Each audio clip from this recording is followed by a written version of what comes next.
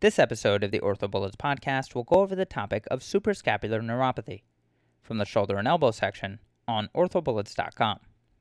Let's start this episode with a quick summary. Suprascapular neuropathy is compression of the suprascapular nerve that most commonly occurs at the suprascapular notch or spinal glenoid notch by a mass, for example, a cyst. Diagnosis can be suspected clinically with weakness and atrophy of the infraspinatus or supraspinatus and confirmed with MRI studies showing cysts in the suprascapular notch or spinal glenoid notch. Treatment of suprascapular nerve compression at the suprascapular notch requires decompression of a cyst when present.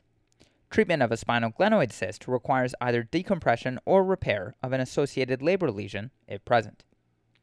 Now let's get into the episode. With respect to etiology, the pathophysiology of suprascapular notch entrapment leads to weakness of both supraspinatus and infraspinatus. The pathophysiology of spinal glenoid notch entrapment will lead to weakness of infraspinatus only. Associated conditions with suprascapular neuropathy include slap tears. Now let's talk about some relevant anatomy. So the suprascapular nerve, which receives contributions from C5 and C6, emerges off the superior trunk of the brachial plexus. The suprascapular nerve travels across the posterior triangle of the neck to the scapula and innervates the supraspinatus and infraspinatus. The suprascapular ligament arises from the medial base of the coracoid and overlies the suprascapular notch. Note that the suprascapular artery runs above and the suprascapular nerve runs below. Finally, the spinal glenoid ligament arises near the spinal glenoid notch and overlies the distal suprascapular nerve. Now let's talk about suprascapular notch entrapment. So as a quick introduction, this involves proximal compression of the suprascapular nerve in the suprascapular notch, which leads to weakness of both the supraspinatus and infraspinatus. As far as the pathoanatomy, know that compression can be from a ganglion cyst, often associated with labral tears, transverse scapular ligament entrapment, or fracture callus. The presentation of suprascapular notch entrapment includes symptoms of deep, diffuse posterolateral shoulder pain.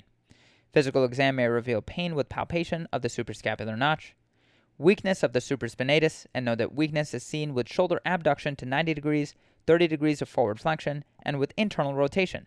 This is otherwise known as a positive Job test. Physical exam may also reveal weakness of the infraspinatus, specifically weakness to external rotation with the elbow at the side. Finally, physical exam may also reveal atrophy along the posterior scapula. Moving on to evaluation, an MRI is important to identify a compressive mass with an associated cyst. An EMG/nerve conduction study is diagnostic. Treatment of suprascapular notch entrapment can be non-operative or operative. Non-operative management includes activity modification and an organized shoulder rehab program. This is indicated when there is no structural lesion seen on MRI. The technique will involve rehab that should be performed for a minimum of 6 months. Operative options include surgical nerve decompression at the suprascapular notch.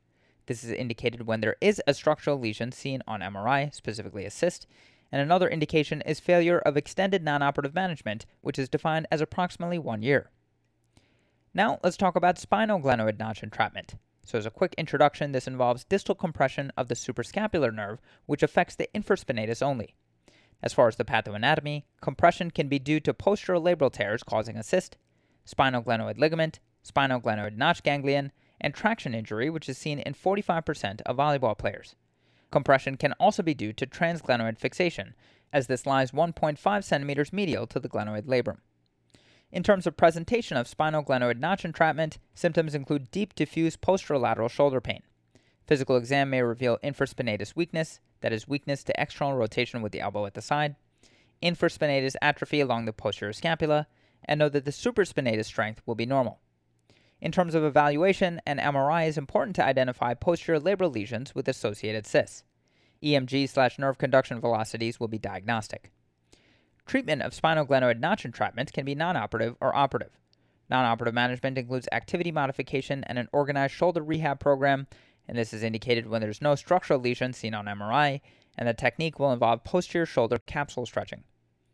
Operative options include labral repair with or without arthroscopic cyst decompression. This is indicated in the setting of a labral lesion with an associated cyst seen on MRI. Another operative option is a spinal glenoid ligament release with nerve decompression. This is indicated when there's no structural lesion seen on MRI and when there's a failure of extended non-operative management, which is again defined as approximately 1 year. The posterior approach is commonly used, and you will decompress the nerve in the spinal glenoid notch. Okay, so now that we've gone over the major points about this topic, let's go over a few questions to apply the information and get a sense of how this topic has been tested on past exams. First question.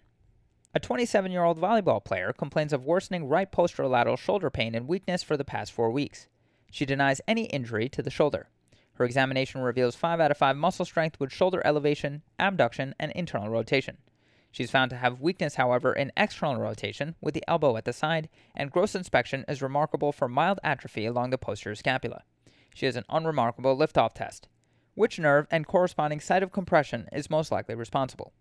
And the choices are 1. Suprascapular nerve and suprascapular notch, 2. Axillary nerve and quadrilateral space, 3. Suprascapular nerve and spinal glenoid notch, 4. Upper subscapular nerve and spinal glenoid notch, and 5. Radial nerve and triangular interval.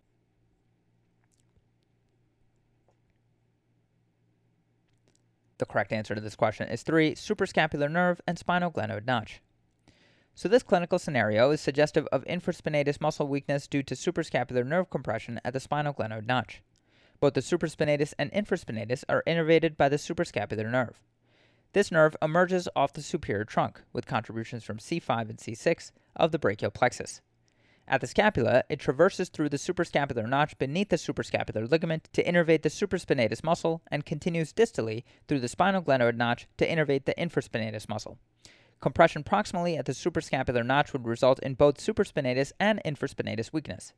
In this vignette, only the supraspinatus appears to be involved, as demonstrated with weakness in external rotation with the arm at the side and posterior scapular atrophy. Safran et al. Explains that while isolated suprascapular nerve injuries are uncommon, they remain the most frequently injured peripheral branch of the brachial plexus in athletes. Suprascapular nerve palsies should be considered in throwing athletes and those athletes exposed to repetitive trauma, such as baseball players, tennis players, weightlifters, swimmers, and volleyball players. Piasecki et al. Discusses how traction neuropathy may occur following excessive nerve excursion with overhead sports, or as the result of a massive retracted rotator cuff tear in older patients. He further discusses surgical treatment following failed conservative management and reports that surgery provides reliable pain relief with improvements in function. However, return of strength and muscle bulk is less predictable.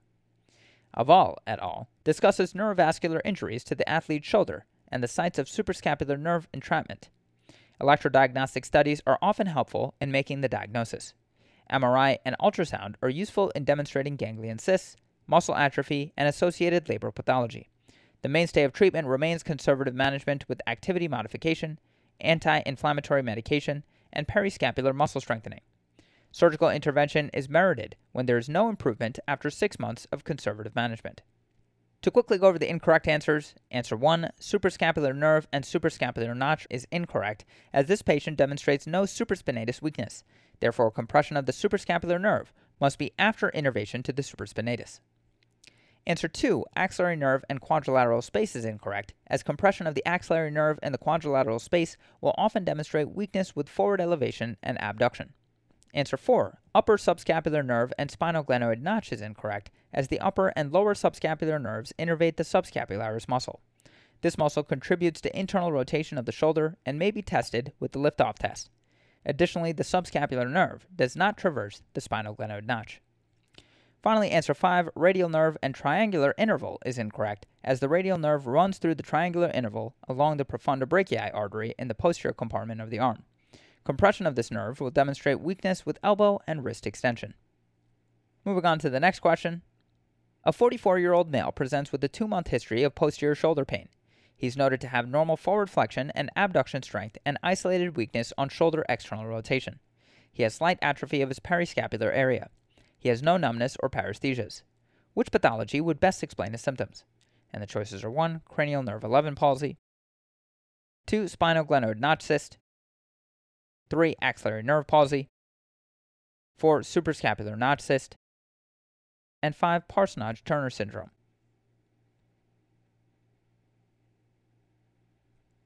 The correct answer to this question is 2, spinal glenoid notch cyst. So this patient exhibits weakness with shoulder external rotation. Entrapment of the suprascapular nerve at the spinal glenoid notch would cause isolated infraspinatus muscle weakness and atrophy in the infraspinatus fossa. A cyst at the suprascapular notch also involves the suprascapular nerve, however more proximally. Pathology at this site would involve both the supraspinatus and infraspinatus, and the patient would also have weakness with shoulder abduction along with external rotation. Warner et al., in their anatomical study, studied the relationship of the suprascapular nerve as it courses along the scapula. They comment on the course of the suprascapular nerve as it runs obliquely across the supraspinatus fossa underneath the transverse scapular ligament. Piasecki et al. Performed a study on suprascapular neuropathy, and they note that the suprascapular nerve follows a tortuous course from the neck to the posterior shoulder and can have several sites of entrapment, particularly at the vulnerable suprascapular and spinal glenoid notches. They recommend nerve decompression after failure of non-surgical measures by either arthroscopic or open surgery. And moving on to the final question. A patient with shoulder pain and weakness has an MRI showing a cyst in the suprascapular notch. Which of the following muscles is most likely to show weakness? And the choices are 1. Deltoid, 2. Supraspinatus, 3. Supraspinatus and infraspinatus, 4. Infraspinatus, and 5. teres minor.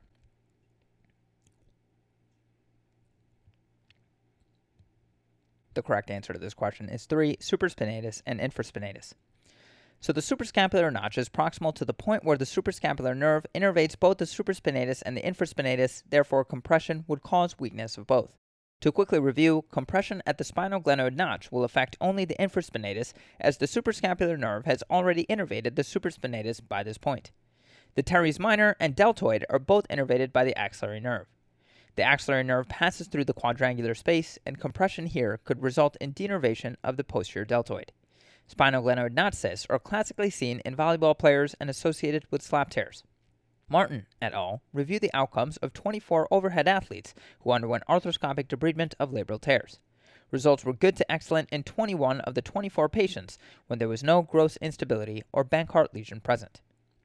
Meister et al. Reviewed the evaluation and treatment of the throwing athlete. Rotator cuff weakness, labral tears, and paralabral cysts are discussed. Treatment is based on the pathoanatomy of the throwing shoulder, and most athletes will achieve successful rehabilitation with non-operative care. That's all for this review about suprascapular neuropathy. Hopefully that was helpful. This is the OrthoBullets podcast, a daily audio review session by OrthoBullets, the free learning and collaboration community for orthopedic surgery education. Keep in mind that these podcasts are designed to go along with the topics on orthobullets.com, and in fact you can listen to these episodes right on the OrthoBullets website or mobile app while going through the topic. If you've gotten any value from the OrthoBullets podcast so far, please consider leaving us a 5-star rating and writing us a review on Apple Podcasts. It will help us spread the word and increase our discoverability tremendously. Also, if you aren't already, be sure to follow OrthoBullets on Facebook, Instagram, Twitter, LinkedIn, and YouTube for daily high-yield content. Thanks for tuning in. We'll see you all tomorrow right here on the OrthoBullets podcast.